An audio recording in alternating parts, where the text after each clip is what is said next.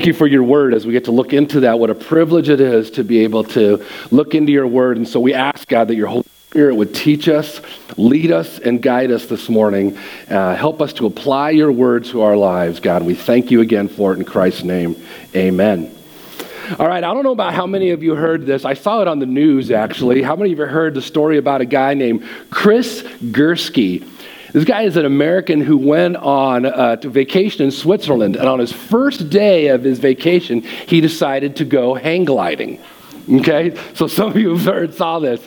He decided to go hang gliding. Okay, sounds fun. In Switzerland, holy cow, that sounds like a great idea. However, what was supposed to be this fun adventure took an unexpected twist. You see, Gursky and the pilot took off from this 4,000-foot ledge, okay? And they went and overlooked. If you look at the video on the internet, it's beautiful what they were going to see. But they realized as they went off, within seconds, they realized that Mr. Gursky was not strapped in. Oh my God. Okay?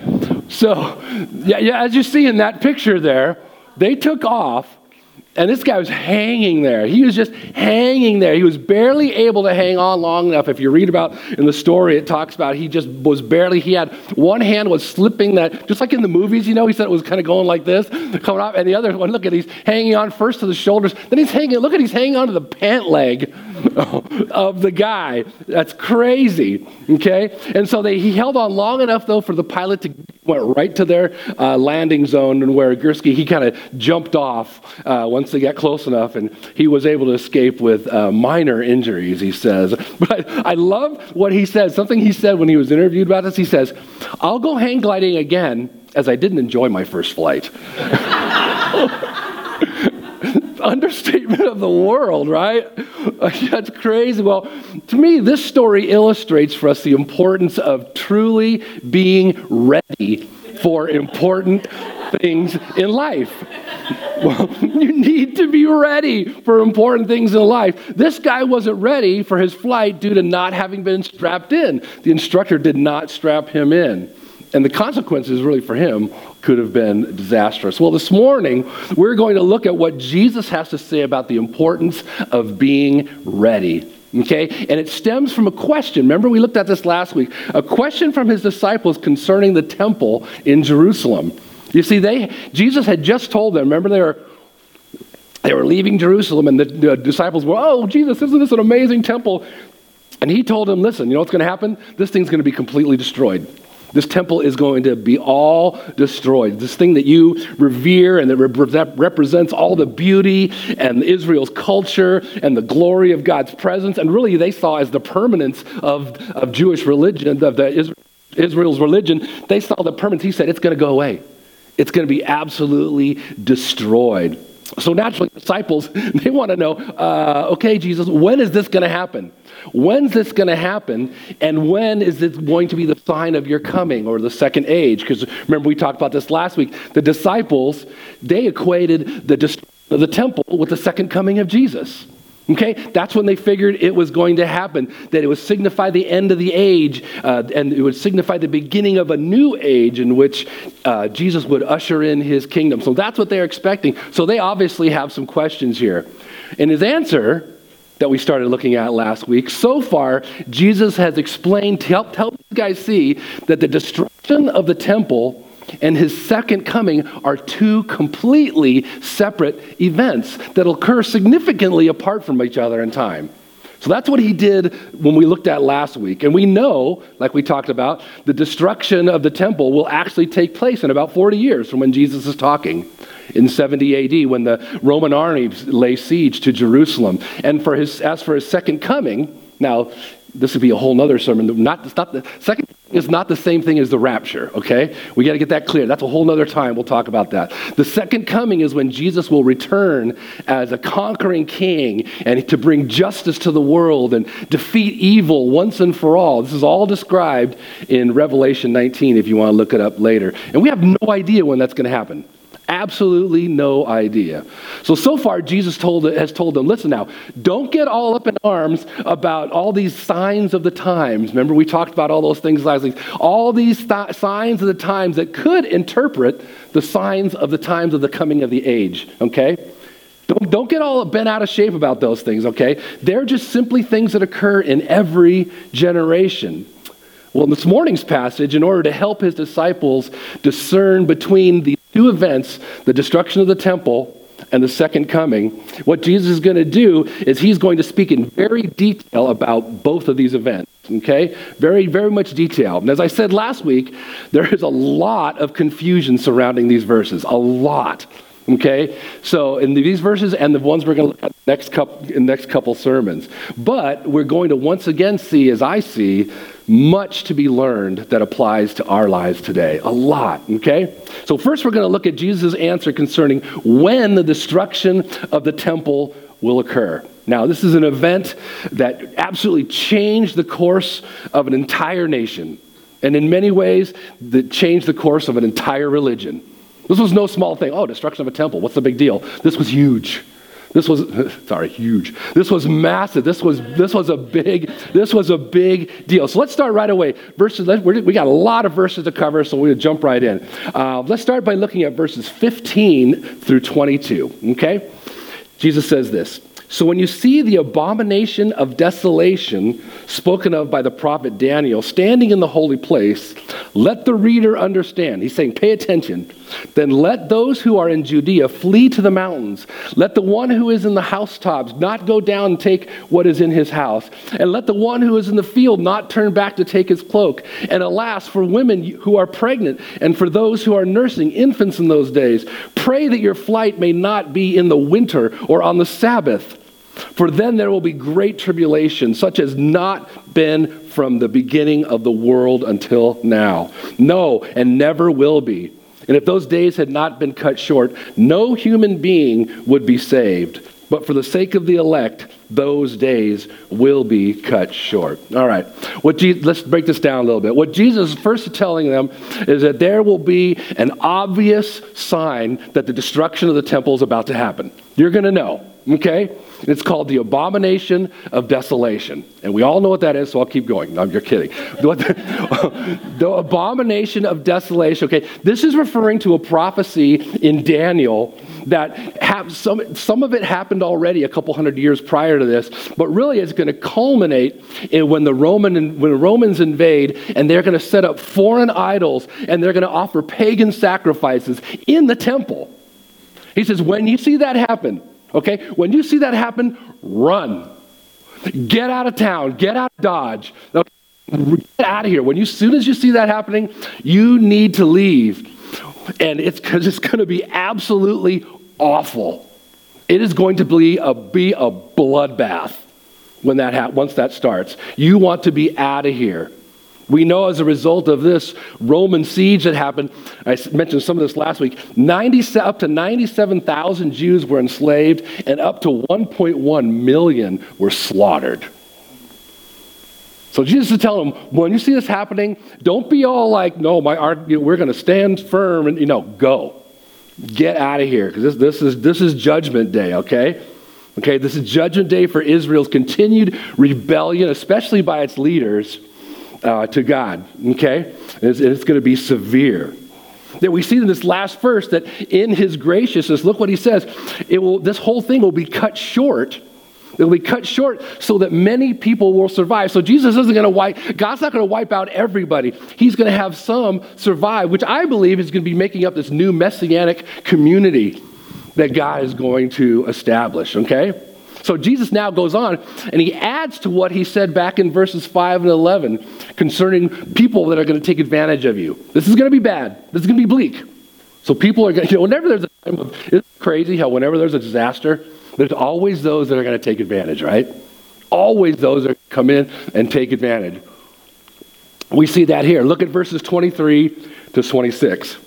He says, then if anyone says to you, look, here is the Christ, or there he is, do not believe it.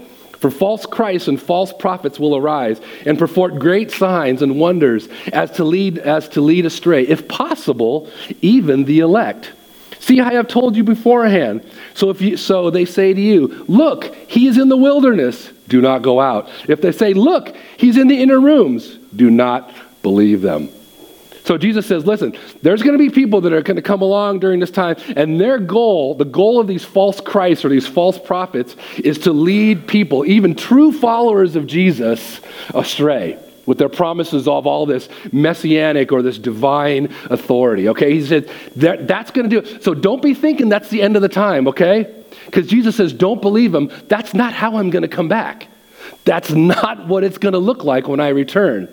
Okay, so as for the destruction of the temple so far, he's telling us is that there will be a warning sign, this abomination of desolation. There will be a warning sign. But for his return, there's not going to be a need for a sign.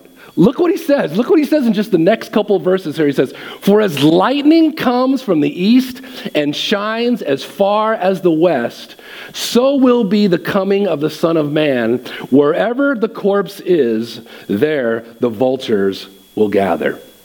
What Jesus is saying there, he's saying that there will be no need for any warning signs because his return will be very obvious. It doesn't matter where you are, when Jesus returns, it's going to be very obvious. He says, just like a flash of lightning is visible all over in the sky, okay, the people will know. And just as like when you see vultures, in those movies, I've never seen it myself, only in movies, where there's vultures circling around, what does that mean? There's a carcass down there. There's obviously a carcass. I see it up on the hill. I do see that up there. I was worried about it. Yeah, okay. I do see it. I got to look up. We do see the hawks. That's right. We do see, and those are vultures too. Ooh. They're coming around and they're going, oh, okay, they're getting one of the dead carcasses that my cat's killed over there. That's what they're doing. He said, no, that's going to be an obvious sign. As Revelation 1:7 says, every eye will see him. So when Jesus returns, everybody's going to know. In that instant, everybody will know. So now Jesus goes, that was kind of a little side note, okay? Now Jesus goes back to explaining that despite how horrific this complete destruction of the temple will be, what he's going to say here, and this is very important out of this section, that the ultimate outcome will actually affirm and underscore Jesus' glory and triumph. No matter how dismal this situation seems like it's going to be, there's something pretty amazing coming out of this. And really, you guys, we need to look at the Bible. This is the ultimate story of the whole Bible. This is the story of the entire Bible. Everything in the Bible points to Jesus and his ultimate glory and triumph over sin and darkness. Everything. The men's Bible study has been great. This men's Bible study, we've been looking at the book of Judges. What a dismal, dark, horrible story. It's just terrible, the stuff that's in there. You think, what immense failure of people and men. You know what it points to? We need a Savior. The judges couldn't do it. We need a perfect Savior. And that's what he's getting at here. Look what Jesus says in verses 29 to 31.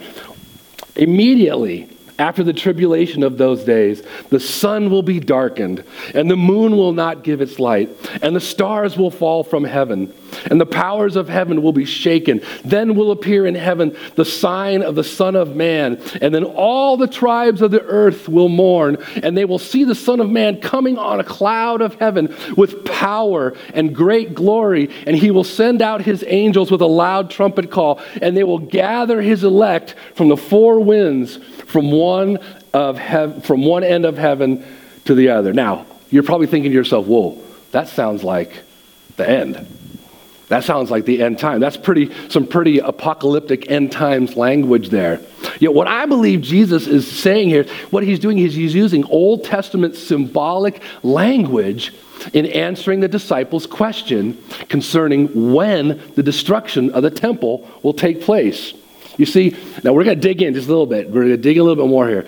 Many passages in the Old Testament that spoke of such cosmic disorder and darkness, in their immediate context, many times referred to God's threatening judgment to cities and to nations right then, or what was coming. That's what he was talking about a lot. Here's a good example. An example is in Isaiah, where the prophet, where he's describing the coming destruction of Babylon. Babylon's about to come and destroy them, okay? Listen to what he wrote. For the stars of the heaven and their constellations will not give their light. The sun will be dark at its rising, and the moon will not shed its light. Sound familiar? Jesus has used that same language. He's using the same thing. So it makes sense then that Jesus used this familiar language to describe the judgment of the temple. What Jesus is trying to communicate is that what is going to be destroyed is not just this magnificent building, not just this that just you're in awe when you see it, but what is this tremendous center of power that must be replaced by something much greater. This has to go, is what he's saying. Remember back in chapter 12, we looked at this where Jesus told the religious leaders that something greater than the temple is what? Here. He said something is way bigger and way greater than the temple. And he was speaking of who? Himself. We get a lot of Jewish history today, aren't we? We forget that so much Jewish history is wrapped up in the entire lifespan of the Bible. We're talking about getting close to end times talk here too. So and then look at the last verse. He says, what he means in verse 30 is with the appearing of the signs of the Son of Man coming in the clouds with power and great glory. Once again, Jesus is using this prophetic, cosmic language, this time from Daniel, which speaks of his power. This is talking about his power that's going to be present as he establishes his kingdom here on earth through his followers. And this is going to be seen by everybody, okay? And it's going to cause people to mourn this prediction that he had. Okay? And this gathering of the elect from the four winds that seems to sound like Jesus is talking about the end times, with this gathering of the four winds is referring to this supernatural empowered evangelization that's going to take place when Jesus sends his disciples out with authority to preach the gospel to all nations, which will be our last sermon in Matthew. See what he's talking about? The temple's going to go. But oh my gosh, you got to realize the power and the glory that's coming. You thought that was awesome? The power and the glory that is yours is coming. As one commentator I read this week writes it, as in Daniel's vision, the loss of one power structure, the temple, opens the way for another, greater one, and one which has universality, which a temple-focused system could have never achieved. Could have never reached the world if the focus was at a temple. Well, the focus is all through us. Focus is in Jesus, in us. It's great. All right. Now, finishing this section here, Jesus gives his disciples three final short comments. Look what he says in verses 32 to 35. From the fig tree, learn its lesson. As soon as its branch becomes tender and puts out its leaves, you know that summer is near. So also when you all see these things, you know that he is near at the very gates. Truly I say to you, this generation will not pass away until all these things have taken place. Heaven and earth will pass away, but my words will not pass away. So three little things he says here. First, Jesus tells them to, just like the fig tree, okay, one of the most prominent, really briefly fruiting trees in Palestine, when it begins to show its new shoots, it's going to bear fruit, okay? So too, when you see the beginnings of the Roman desecration happening in the temple, this is a sign it's going down.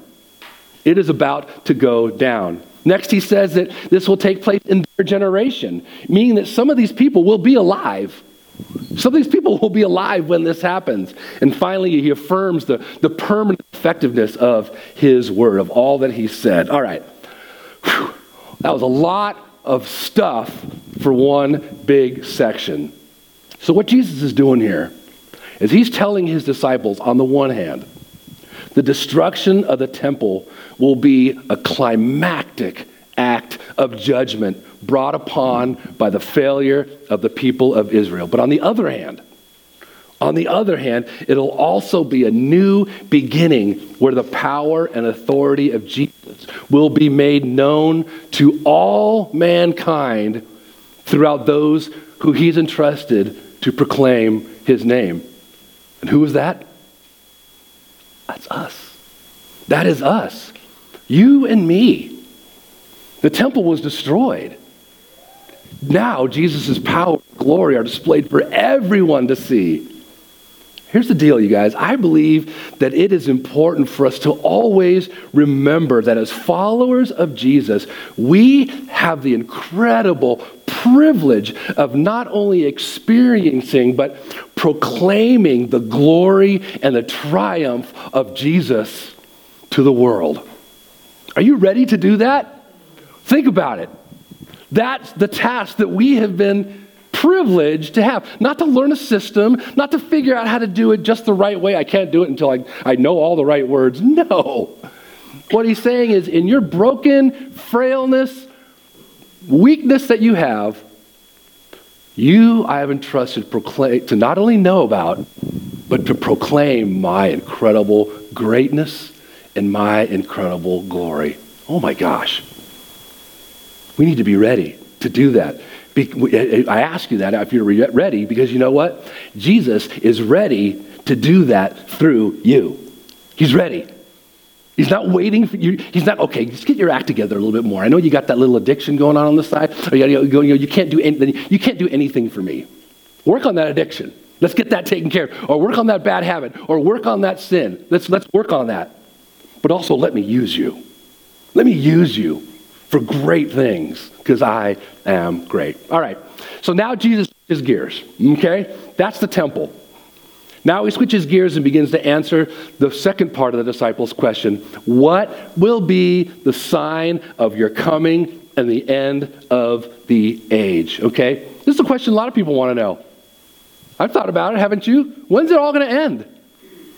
When's it going to be over? So we've had people tell us when they think it's going to be over. Never happened, did it? Never happened. How will we know when the end of time is here? Now, in answering this question, Jesus is going to begin to ultimately help his disciples and us to understand the importance of what our lives should look like as we anticipate his coming. Not only to be fully prepared, but how we can avoid the fate that really is awaiting people that aren't ready. Which is interesting. I got to tell you what's interesting. I was talking to Becky about this right beforehand, is we're going through the book of Matthew, okay? This is the first day of Advent. Look where we have landed. We have landed, the title of my sermon is Be Ready. Advent is about the coming of Jesus. Not only that he came now, but that he's coming again. And this is the focus of the rest of this passage, of what it's going to look like. What does Jesus expect of us, okay? How are we supposed to be prepared? What does it mean to be ready? What does that mean? Okay, so let's start looking at it. Let's start by looking at how we can know, first of all, about Jesus' return. Here's some things we do know, okay? Look at verse 36. But concerning that day and hour, no one knows, not even the angels of heaven, nor the Son, but the Father only. Okay? So unlike the destruction of the temple, which there will be a sign, this desolation of, whatever it is, will take place. Jesus now says that day, which he's referring to his second coming, is an event whose time is completely unknown and completely unknowable. Okay?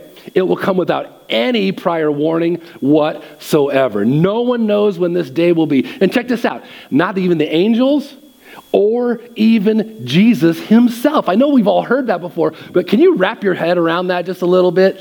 Even Jesus. Remember, didn't Jesus say, I and the Father are one? I don't get it. I don't understand this. Why it is that he doesn't know. But what this tells me is this is speaking of this incredible mystery. I hope you're willing to grasp the mystery. So many mysteries that there are about our faith. Things that we just can't possibly wrap our head around. There's no way we're going to wrap our head around so many things about God. I can't figure this one out too. The Father and the Son. But Jesus does not know. It's a mystery. It is just one of those incredible mysteries between the relationship with the Father and Son, who are both God. So the first thing we can know for sure about his second coming is no one knows when it'll be, okay? Another thing we can know is this one. It will catch people completely unaware. Look at verses 37 to 41. Look what he says. For as were the days of Noah, so will be the coming of the Son of Man. For as in those days before the flood, they were eating and drinking, marrying and giving in marriage until the day when Noah entered the ark. And they were unaware until the flood came and swept them all away. So will be the coming of the Son of Man. Then the two men will be in the field. One will be taken and one left. Two women will be grinding at a mill. One will be taken and one left. Once again, some of us are going to have to maybe rethink a little bit our end times and what we think about things like that. And this is my opinion, by the way. You can read a whole bunch of different things about what people say about what this all looks like. But just as there was no warning to the onset of the flood, as described in Genesis, or for these men or women that are going about their everyday chores, the reality is the second coming of Jesus will come when we're going about our ordinary everyday lives. You'll be sitting at your computer, if we're still around. You'll be sitting at your computer. You'll be playing your guitar. You'll be feeding the goat. You'll be doing, whatever you'll be doing. Bam! The second coming. Christ will come that second time. Once again, we're not talking about the rapture here. It's talking about his second coming, when he comes to establish his kingdom. Bam! If you're around, I guess you're not. Hopefully you won't be around when that happens. Yeah. So, people will just be, it's just going to happen. So Jesus says his second coming is going to be, he says it's going to be obvious, okay? It's going to be unknown and unknowable. It's going to catch completely people off guard. Jesus now gives a stern warning, okay? If that's the case, check this out. Look what he says in verses 42 to 44. Therefore, remember when you ever see a therefore in the Bible? Ask, what's it there for? Therefore, stay awake. For you do not know on what day your Lord is coming, but know this, that if the master of the house had known in what part of the night the thief was coming, he would have stayed awake and would not have let the house be broken into. Therefore you must also be ready, for the Son of Man is coming in an hour you do not expect. So what he's saying here is that we need to stay awake. We need to keep watch. Stay vigilant until the coming of the Lord. In other words, always be ready. Okay? Always be ready. This idea here he's using here is if you knew a burglar was coming, say you knew somehow, some weird way, you knew a burglar was coming at about 2 a.m. in the morning tomorrow. Okay? You knew this guy was coming. You'd do everything necessary, wouldn't you, to keep him from breaking into your house? You would do everything. You'd lock your doors and windows. You'd call the police and warn them. You'd be ready for him. The point is, we don't know when Jesus will return. So we need to always be ready, expecting he may come at any time. This could happen at any time. Remember the Apostle Paul said this in 1 Thessalonians. He said, for you yourselves are fully aware that the day of the Lord will come like a thief in the night. While people are saying, there is peace and security, then sudden destruction will come upon them as labor pains come upon a pregnant woman, and they will not escape. But you are not in darkness, brothers, for that day to surprise you like a thief. So what does it look like to be ready? What does it look like to be ready for the second coming of Jesus? More specifically, as followers of Jesus, what should our life look like in order for us to be considered truly ready? Okay, ready and prepared. Well, Jesus tells us by way of a parable or a story. Look what he says in our last chunk of verses here.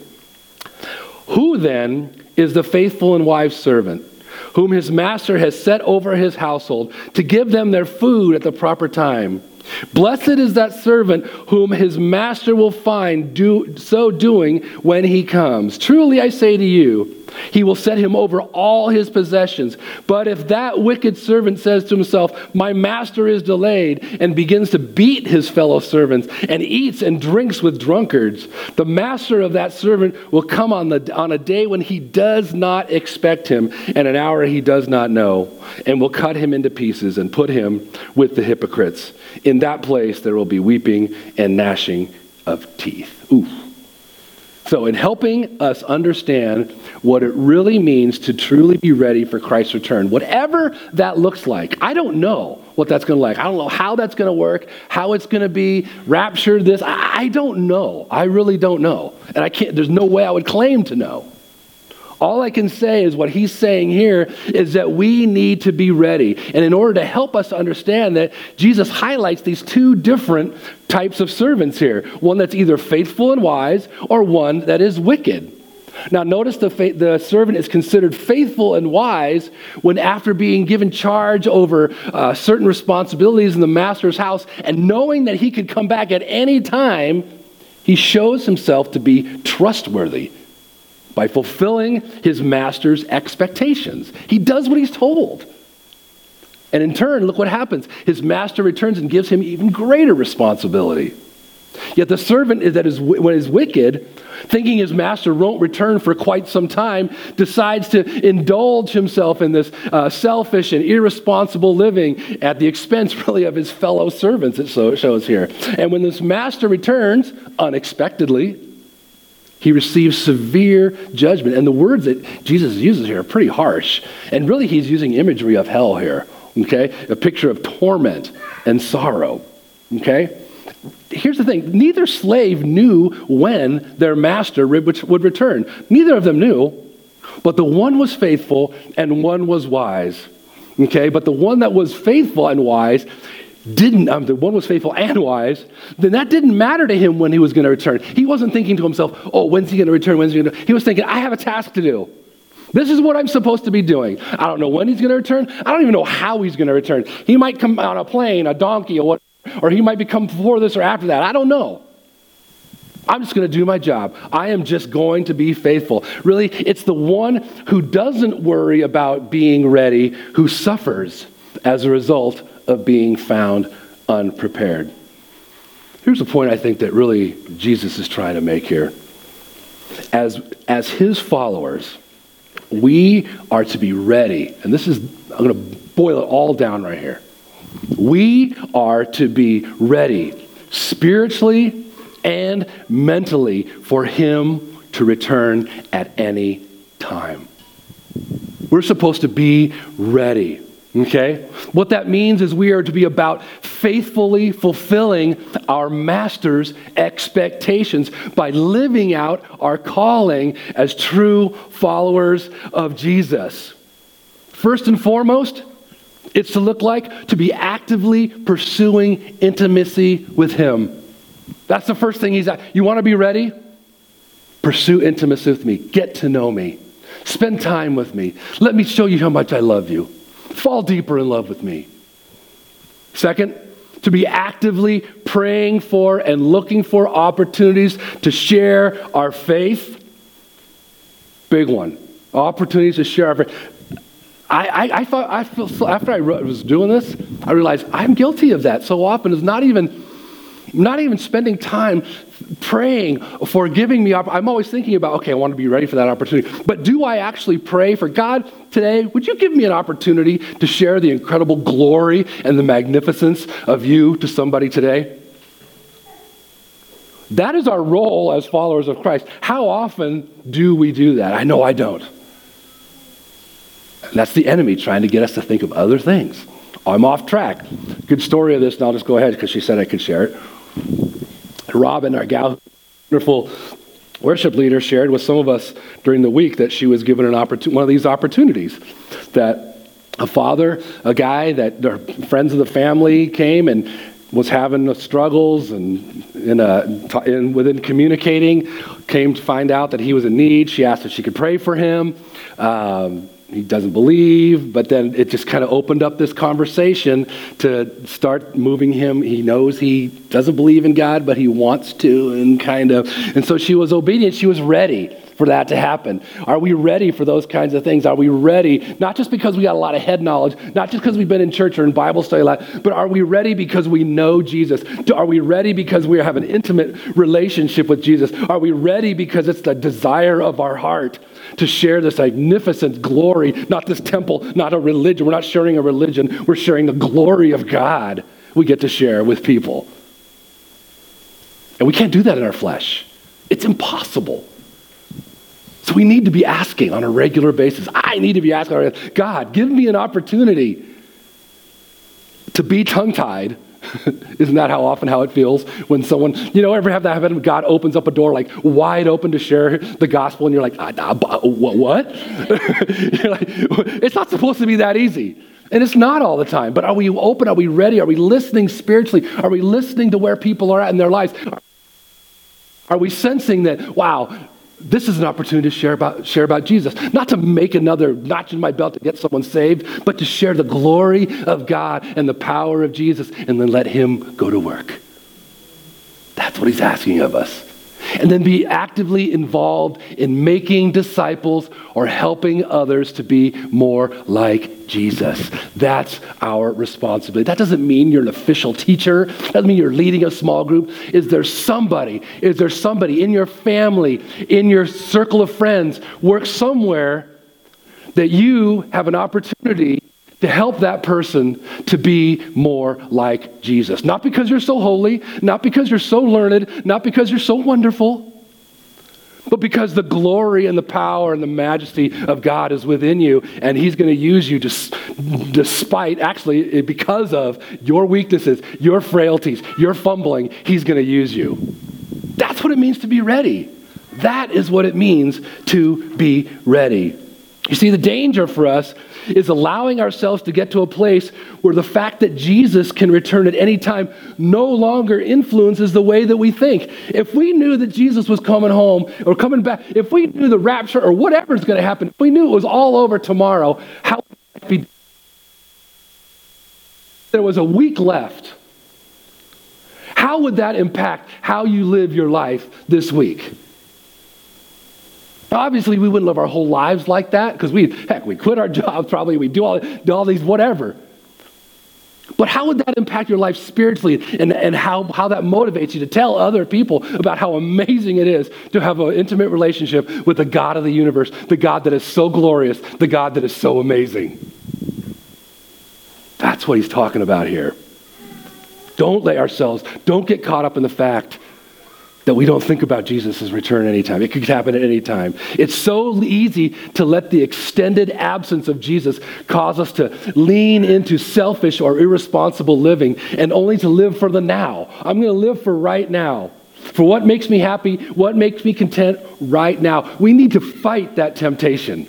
We need to fight it with everything. It's an overwhelming temptation. It's because it's the very thing that causes us to miss out on all that God has for us as we do these things, as we actively pursue him, as we actually live out our calling. You guys, the truth is that true joy and contentment, along with being granted greater responsibilities and opportunities to advance the kingdom, only comes really as we faithfully fulfill, by the power of the Holy Spirit, not on our own, but by the power of the Spirit, the responsibilities Jesus, our Master, has given us to deeply love him, to deeply love other people. May this be the deepest desire of my heart. Let me ask you, are you ready? Or at least, are you willing to allow Jesus to do whatever it takes to help you to be ready? Let's pray. Father God, thank you for your word. Once again, we thank you for how powerful and straightforward in some ways it is, and confusing it is in other ways, yet it's still amazing, powerful truth. Father, I pray that your Spirit would help us to see from these passages how, God, we can be motivated by the fact that Jesus can come back anytime. God, may we so desire then to live out our mission, our calling, and not feel guilty for when we don't, but God, to make the best use of our time, as Paul said, to be careful how we walk and how we use our time, and to be wise. Making the best use of our time, God. Help us to do that. And we beg for you to help us that. We can't do it on our own, God. Thank you that you lead us in all these things. In Christ's name, amen.